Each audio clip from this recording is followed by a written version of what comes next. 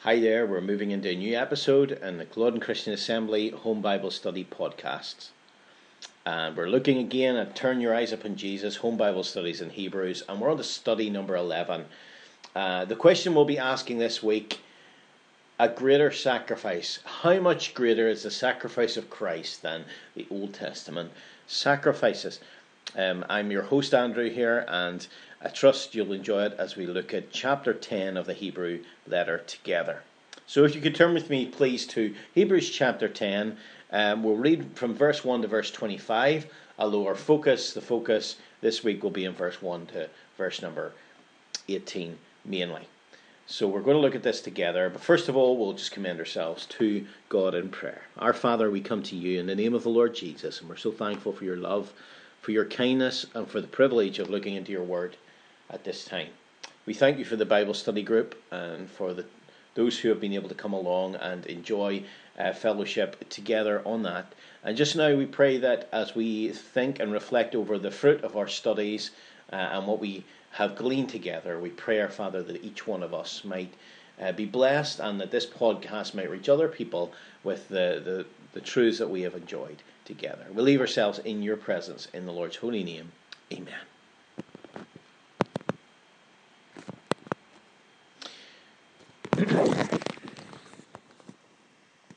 Apologies for the delay there.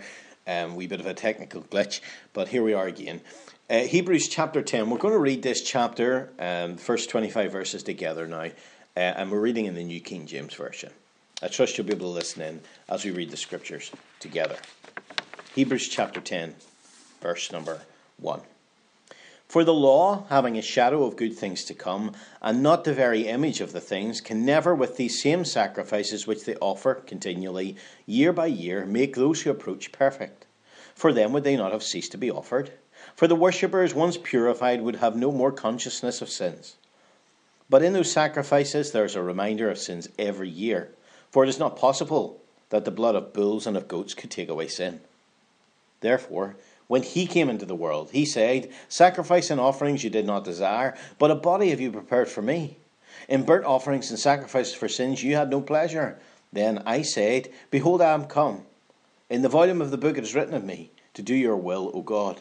Previously saying, Sacrifice and offerings, burnt offerings and offerings for sins you did not desire, nor had any pleasure in them, which were offered according to the law.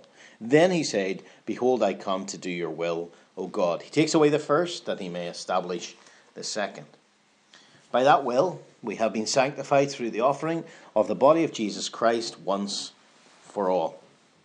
And every priest stands ministering daily and offering repeatedly the same sacrifices, which can never take away sins, but this man, after he had offered one sacrifice for sins forever, sat down at the right hand of God. From that time waiting until his enemies be made his footstool. For by one offering he has perfected forever those who are being sanctified. But the Holy Spirit also witnesses to us. For after he has said to them before, This is the covenant that I will make with them after those days, says the Lord. I will put my laws into their hearts, and in their minds I will write them. Then he adds, Their sins and their lawless deeds I will remember no more. Now where there is remission of these, there is no longer an offering for sin. Therefore, brethren, having boldness to enter the holiest by the blood of Jesus, by a new and living way which he has consecrated for us through the veil, that is his flesh, and having a high priest over the house of God, let us draw near with a true heart, in full assurance of faith, having had our hearts sprinkled from an evil conscience and our bodies washed with pure water. Let us hold fast the confession of our hope without wavering, for he who promises is faithful. And let us consider one another in order to stir up love and good works, not forsaking the assembling of ourselves together, as is the manner of some, but exhorting one another, so much the more as you see the day approaching. We know God blesses the reading of his word. It seems incredible that we're at study number 11 now of Hebrews, and we're really hitting the heights of the Hebrew letter. We've tried to outline, and if you have the handout, and it's available on the podcast, you'll notice in appendix number 1, we have this the tensions in Hebrews diagram. If you don't have it, it's worth maybe getting a hold of a copy. If you can't find a copy anywhere else, make sure you come to us at cullodenchristianassembly.com and we'll definitely get it to you. The Hebrew letter is just really helpfully understood from the standpoint of a Christian who has a Hebrew background. It's obvious, really, I suppose. Maybe that's why it's written to the Hebrews generally. But the whole purpose of it is to draw the Christians towards Christ and towards Christianity and away from Judaism and the ritualism of Judaism and so on. Christianity was not a sect of Judaism. It was a complete separate entity. And those who were involved in it, even though they had cultural ties and family ties and nostalgic ties with all the old order of things, and they'd been told from earliest days that these were given of God, and they still believe they in their place were given of God. They had to move on. They had to recognize that Christianity and Judaism were not coming together. Judaism, they had rejected to Lord Jesus. They had said he is an impostor. He's not the Messiah. They had said he is not the Son of God. And therefore there was no way in which Christianity could be viewed long term as part of Judaism.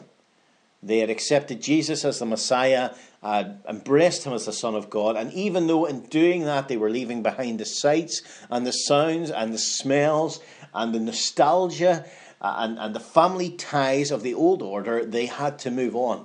In fact, if they didn't move on, it would call into question, firstly, if they had the real thing. And the second danger was this, that if there were some on the outskirts of that group that were not truly believers in the Lord Jesus, had not had a conversion experience where they had placed their confidence entirely in Christ, they might have had a mental assent that they agreed with these things, but they had never truly trusted Christ.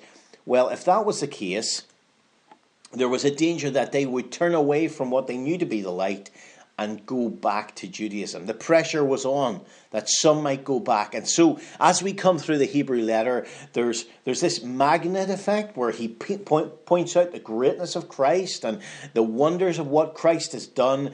And yet there is also this warning. If you like, it's a carrot and a stick approach. Without trivializing it, he sets before them Christ in all his glories as a great magnet to draw those who are his own closer to him and away from the typology of Judaism. But there's also the stick approach, in the sense that there are great warning passages of the Hebrew letter, and you could take brackets and place them around each one of these parenthetic warning passages where there's a warning given. The passage might have exhortation in it as well, but there is warning given. What happens if you go back? If you go back to Judaism? I mean, can you do that?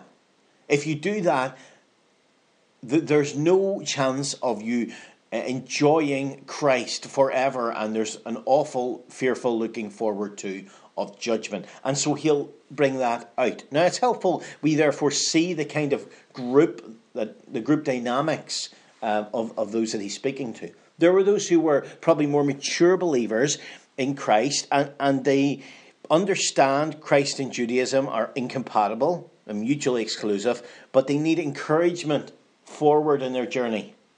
And so he speaks to them. There are immature believers, in fact, who have become dull of hearing, he'll say, and they're still working about with the basic alphabet of Judaism and trying to make something of it. And there's a kind of danger that they're never going to fully come onto New Testament and Christian grounds, New Covenant grounds. And then, of course, there's professing believers.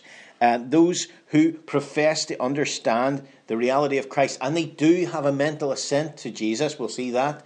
They do and have committed at one level, but have not truly and fully mixed the message that they've heard with faith in their hearts.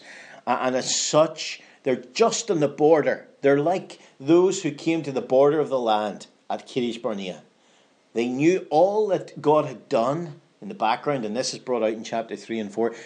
But yet, when they're standing on the border, the danger is that they're going to turn around and say, no, we're not going in. We're not going to trust the Lord. That we're not going to step into Canaan. We're right in the verge, and we know God is in this thing. We have seen, the cloud and the fire by night and the pillar of cloud by day. We have experienced and tasted the manna. We've seen the work of God in the lives of us and the lives of others. But here we are right in the edge, and we're going to turn around and go away. And of course, God said that for that generation, none of them was going to go into the land. Now, that's the parallel that is made with this first generation. Just like the first generation in the wilderness, there's a real danger that some of them will turn away from all the blinding light they've been given, and there would be no way back for them. So that's what's happening in the background of Hebrews, and it's important we keep that in its proper place. And so we're moving towards Christ, who's the antitype, who's the substance, who's the fulfillment of all the Old Testament types. And we're learning how to look at the Old Testament, but also look beyond the Old Testament. And so that's happening throughout the book. Now we're coming to chapter 10. We've been looking at the high priesthood of the Lord Jesus. We've seen that there's a contrast between his priesthood and the priesthood of Aaron, the Aaronic priesthood, the Levitical priesthood. His is a Melchizedekian priesthood. And we thought about that. You go back to the podcast if you want to look at it further. And so there's a greater salvation that we have in Christ because he is our great high priest. There's a greater supply, a greater covenant that he's associated with, a covenant of grace and mercy. Your sins and your iniquities will I remember no more. And he takes them to Jeremiah 31 and he shows them the principles of the new covenant, how God has told his people that what he is going to do is he's going to write his law in their hearts and in their minds, and he is going to be their God, and they're going to know him in an intimate way, and ultimately their sins and their iniquities I will remember no more, he says. And that's those same principles, new covenant principles, which will be true of the nation of Israel in the future, are true of us as Christians today. And this is something the writer to the Hebrews is making really clear, as Paul does in 1 Corinthians 11 and in 2 Corinthians 3 and 4, among other passages. And so it's really important we understand we are not, in a sense, Jews. We don't come under Judaism. We're not part of the nation of Israel. But the blessings of the covenant, the new covenant, are ours in Christ. These major spiritual blessings that are mentioned in Jeremiah 31. And so having established that this, as Moses was linked to an old covenant that really only brought death, you can look back at that. That was our last podcast, in chapter 8 podcast anyway. Then we have something greater in Christ. Then we thought about the sanctuary. The old covenant, it had an earthly sanctuary. There was the tabernacle in the wilderness, eventually the temple, but mainly the tabernacle's in view. And the whole thing about the tabernacle was it was just a little model of the real thing, whereas Christ has gone into the true tabernacle. He has gone in virtue of his own blood, and he's opened up a way. The old system was all about barriers and stopping people from getting into the immediate presence of God. But now, through Christ, we have access right into the immediate presence of God, not in an earthly tabernacle, but in the presence of God in heaven in reality, the true tabernacle, he says. So that's more or less chapter 9. Chapter 10, the focus is now on a greater sacrifice. That is at the basis of everything, the basis of this covenant, we're going to see. The basis of this sanctuary that he can go into, this acceptance that we have into the immediate presence of God. It's all based on the worth and value of the sacrifice of Christ. The old sacrifices will just not cut it in this regard. And so therefore it's important we understand that. Now, that's just by way of background. I'm trying to cut these podcasts down so they're a bit shorter. So let's see what we can see from this passage. Teaching by repetition is important. However, I have a tendency to do too much of an introduction sometimes. Anyway, back to the introduction on our little handout. The focus of chapter 10 is on the Lord's greater sacrifice. We're going to see this. In the first number of verses, he looks at the Old Testament system of law, the sacrifices that were associated with it. And it was, yes, a shadow of good things to come, but just a shadow. And we have something so much greater in the cross of Christ. And so we have, first of all, this idea brought in the first little section of the limitations of the law, the limitations of Old Testament sacrifice. That will be our first little section, the limitations of the law. Then we'll look at the mission of Messiah. He's going to say, well, okay, the law is limited, the sacrifices are limited. That is why Messiah came, and that's why he gave us his purpose in coming. So we're going to see what the mission of Messiah was, and it was to do God's will. Think of that. Then 11 to 14, it's the emphasis placed upon the perfect sacrifice of Christ. And so having looked at the God's will, now he looks at Christ's work. Verse 11 to 14. This man, after he had offered one sacrifice for sins forever, sat down at the right hand of God, and so on. Then we'll move on to the Scripture's confirmation, or the Holy Spirit's witness. Now notice, the whole of the Godhead is behind us, understanding how great Christ's sacrifice is. Whether it's God's will, as seen in the coming of Messiah, whether it's Christ's work himself, as we'll see in verse 11 to 14, or whether it's the Holy Spirit's witness through the other Scriptures. It all points to the greatness of the sacrifice of Christ, and therefore the blessings that come to us through it. So finally, we'll look at not so much the limitations of the law and the mission of Messiah and the perfect sacrifice and the Scripture's confirmation, but exhortation for Christians. That's where he's getting to in 19 to 25. Therefore, brethren, having this confidence that we now have, this boldness to enter the holiest by the blood of Jesus. This wonderful, wonderful sacrifice has been made, that has been applied to our lives and our hearts, and therefore we can come right into the immediate presence of God by a new and living way, which he's consecrated for us. Through the veil, that is his flesh, having a high priest over the house of God. The Lord Jesus is the great priest. He's there in God's presence for us, having these things, having our hearts sprinkled from an evil conscience because of the death of Christ applied to our lives, and our bodies washed all over with pure water. Let us, and then he's going to give us three wonderful let us's to finish this little piece. Now, we're not going to do too much in that last section because we'll pick up on that in the next podcast, in the next Bible study. Let's think about these 4 sections, 5 sections, I should say, just a couple of minutes on each. And I hope it will help you to understand the passage. For the law, having a shadow of good things to come, and not the very image of the things, can never, with these same sacrifices which they offer continually year by year, make those who approach perfect. Now, what is it saying here? It's saying, listen, the Old Testament sacrifices, they are a shadow of good things to come. He has told us in chapter 9 something about the Lord Jesus being the high priest of good things to come, or of good things already come, depending how you read that section. But there's the obvious similarity between those two statements. Gets us to ask the question, what are the good things to come? And of course, the good things to come are all the blessings we have in the new covenant, all the blessings we have as associated with Christ now. It was all looking forward to those blessings. The Old Testament, the law, was like a shadow of good things to come. During the Bible study, one of us, I think it was Marianne, was mentioning just the fact that she's seeing, as she puts it into a picture in her mind, she's seeing the cross, and the shadow of the cross kind of falls across the Old Testament.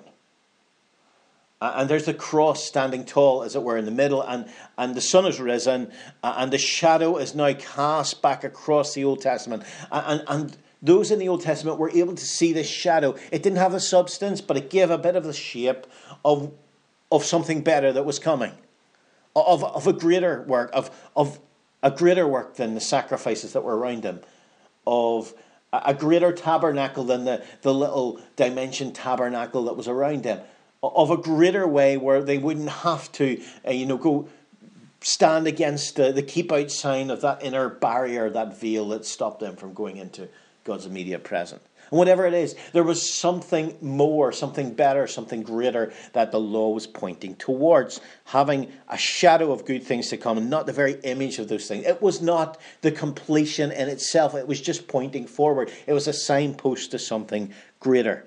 Can never, with the same sacrifices which they offer continually year by year, make those who approach perfect. Now what's it mean about being perfect in your approach to God? Well, if you remember the lambs in the Old Testament, they had to be perfect. They had to be without blemish. And they had to be... Why did they have to be like that? Because to be acceptable by God, a holy God, they had to be perfect without blemish, without spot, if you like. And you couldn't bring an old blemished animal. It had to be examined. It had to be seen to be perfect. Why? Because the offerer, when he was offering, he was accepted in virtue of the sacrifice. And so he was now seen as perfect in association with the sacrifice that he gave when he put his hand on that offering. And so what it's saying here is that those old things couldn't really make you perfect. They couldn't clear you and cleanse you of the guilt of sins and of your consciousness of sins. We'll see that in a minute. They couldn't take away sins. They of themselves could do nothing. They were a picture of something greater. They were a symbol. It was symbolism. It wasn't the inherent reality of the situation. I mean, you look at Psalm 51 we referenced during the Bible study, and we were just thinking of the fact that in Psalm 51, David, the writer, great King David, you'll remember he's confessing his sin about Bathsheba and so on. And he goes on and he says, "You do not desire sacrifice, or else I would give it. You do not delight in burnt offering.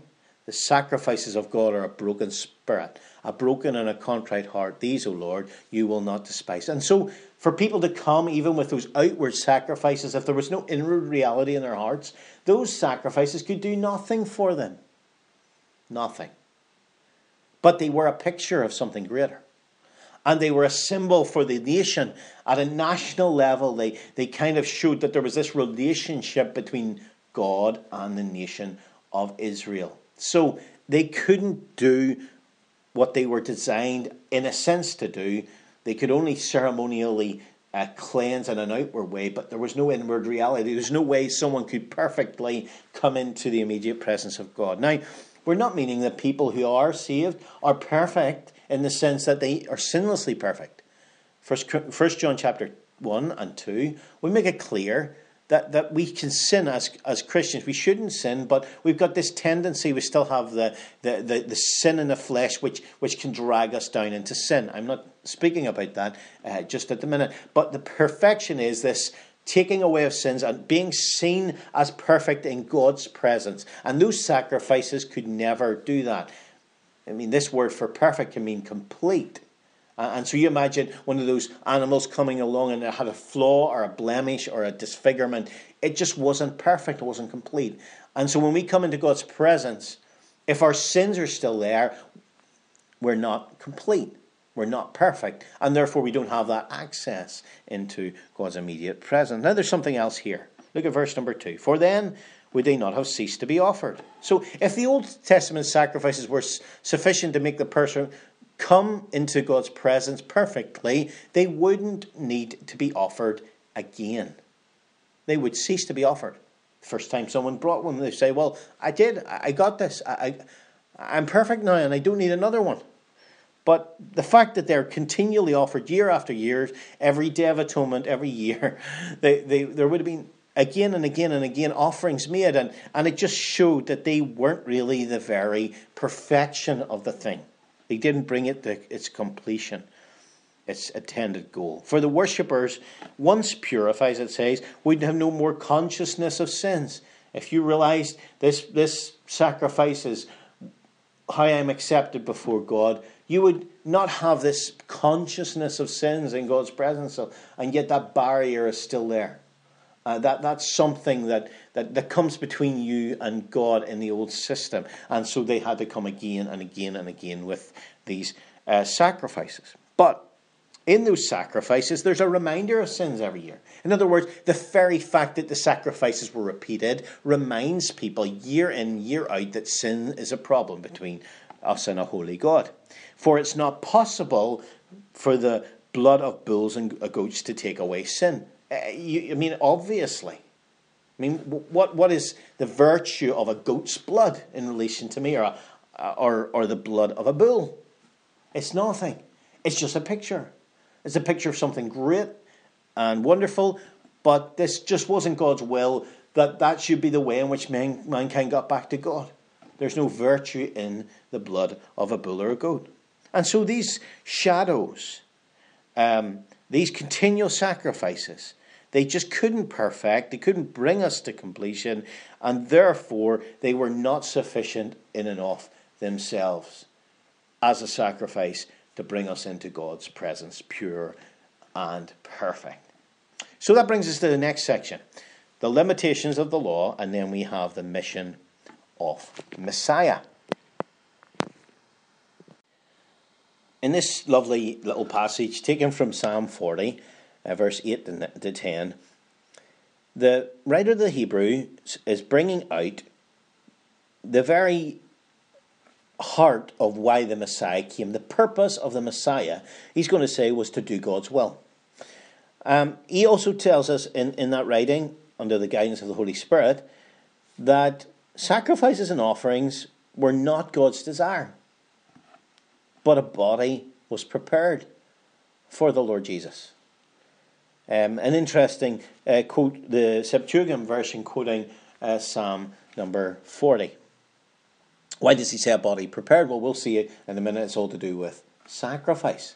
A body that would be offered in sacrifice. So in other words, God did not really desire these offerings, these sacrifices and so on. They were not sufficient or complete of themselves to deal with the problem of being perfect before God and bringing other worshippers into God's presence perfect. In burnt offerings and sacrifices for sins, you had no pleasure. And he goes round a number of the different Old Testament sacrifices and as it were, puts a ring around them all. He says, sacrifice and offering, burnt offerings, sacrifices for sins. You had no pleasure in them. So God had no pleasure, no satisfaction as to his purpose and in his will with these Old Testament sacrifices. Then, you notice he says this word then in verse 7. Then I said, so this is the Messiah speaking, behold, I have come, in the volume of the book it is written of me, to do your will, O God. What's happening here? Well, the old sacrifices, God was not God's pleasure. But now I'm going to come to do God's pleasure. Previously saying, sacrifices and offering, you did not desire, nor had pleasure in them. They were offered according to the law. He's speaking about all the Old Testament sacrifices, just the way we have.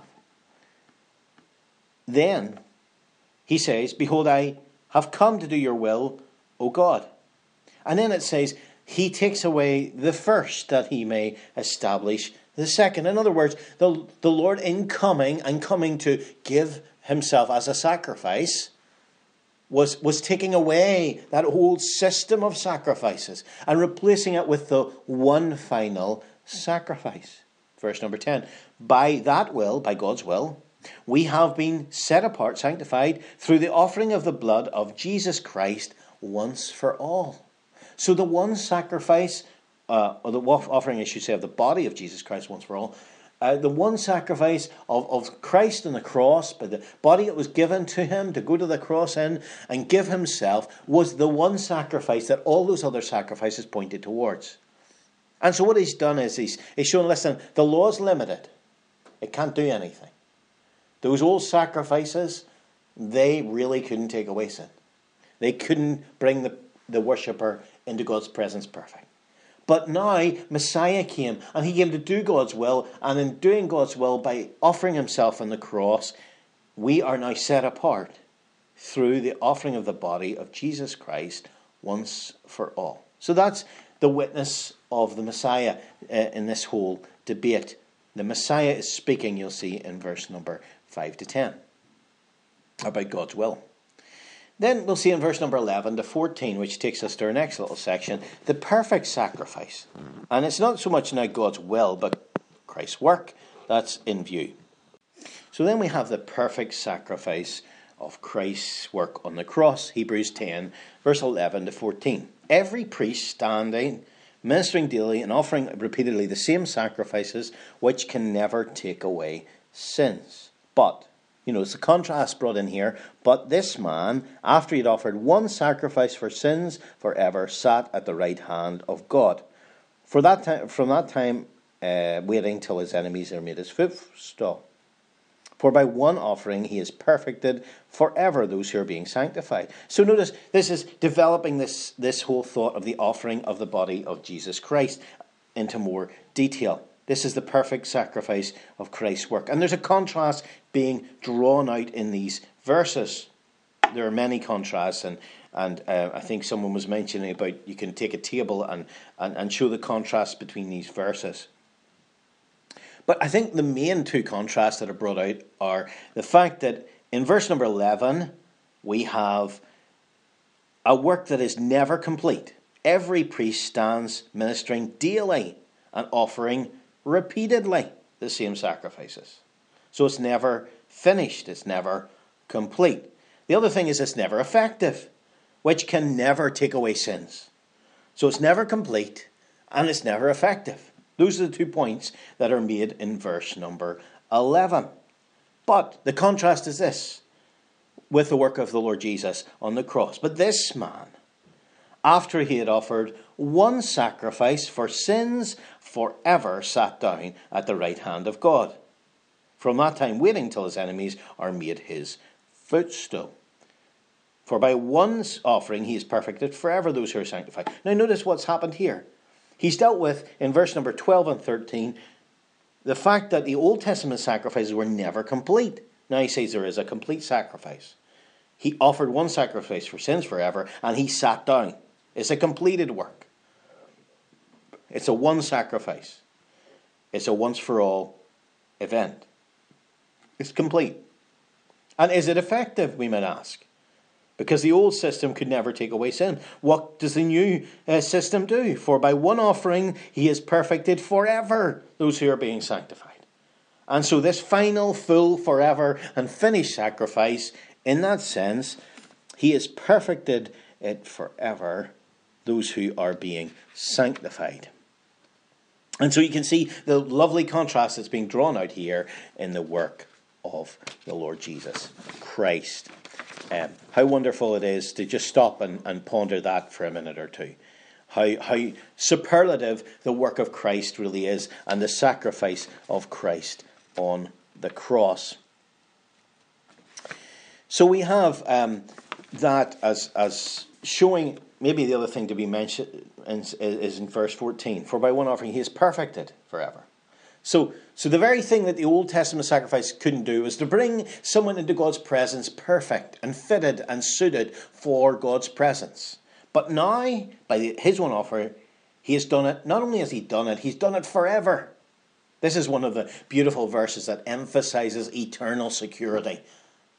The person that has trusted the Lord Jesus and who is sanctified through coming to Christ, they are perfected forever. They have this ability to come into God's presence. They are in God's presence in the person of the Lord Jesus Christ, and they are absolutely secure there. So we have the perfect sacrifice.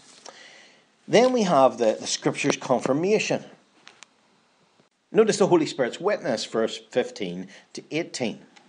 But the Holy Spirit also witnesses to us. For after that he said before, this is the covenant that I will make with them after those days, said the Lord. I will put my laws into their hearts, and in their minds I will write them. Then he adds, their sins and their lawless deeds I will remember no more. Now where there is remission of these, there's no more or no longer an offering for sins. Now what does he mean?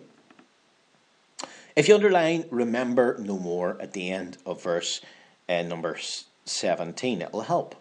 Because really the point he's doing, he's referring them back to chapter 8 where he's mentioned the new covenant. And he says, listen, just remember that the whole of the new covenant needed this sacrifice. The Old Testament sacrifices couldn't deal with this issue. I mean, the new covenant says, your sins and your iniquities will I remember again no more. And if you've got sacrifices that are completely ineffective, how on earth can God bring in the new covenant? How can he bring it in for anybody? Unless God has a way in which he deals with sins. And the only way he can deal with sins is by sacrifice. And the sacrifices in the old order were completely ineffective. So how can God bring in the new order? How can he bring in the new covenant? He can only do it in virtue of a sacrifice that's different, that's unique, the one sacrifice for sins forever. Because through the death of Christ, he has perfected forever those who are being sanctified. And so, what he's saying here is, it's a bit like Lego pieces. The new covenant has to be fitted in with a sacrifice that is sufficient. Just the way he has told us in chapter 8 that this new high priest needed a different kind of covenant that he was mediating. Now he says that this new covenant needs a different kind of sacrifice. And we're seeing it all being brought together at the end of chapter 10 of the Hebrew letter, where the covenant and the high priest and the new order and everything to do with this new covenant and the sacrifice upon which it is all based, they fit together so wonderfully. And they create something that is totally unique and different from the Old Testament order, the law of God as given in the Old Testament. Now this is wonderful for us to appreciate and to stop and think about. We don't have time to dwell on it today, but please do take time, understand those first 18 verses. Now, just by way of conclusion, this truth that we now have learned about the Lord and about coming into God's presence, and hopefully the vocabulary of Hebrews that we're beginning to get a grasp of perfection and so on. Apologies for that. Therefore, brethren, having boldness to enter into the holiest of all by the blood of Jesus. He's all these new pictures from the Old Testament that we can draw on. We're coming into God's presence. We're coming into the holiest of all, the holiest. And how do we come in? We come in virtue of the death of Christ. Yes, we come by the blood of Jesus. And now it's not a way that is only leads to death, as it was for anybody to go into the immediate presence of God in the Old Testament, but it's now a new and living way, which he has inaugurated for us. He has opened that veil. He has enabled it for us through his flesh, through his humanity. His coming into this world, dying on the cross, going back into the presence of God, means that because of what he has done, we can go in now as well. And having a high priest over the house of God, then he says, listen, with all these benefits and blessings, let us draw near. Let us hold fast. Let us consider. So just take these few things and appreciate them for yourself. We'll talk about them more in the next podcast, God willing. And I trust you will appreciate and be blessed by all that we have in the sacrifice of Christ on the cross as given to us in Hebrews and chapter 10. Thank you for listening. Take care. God bless.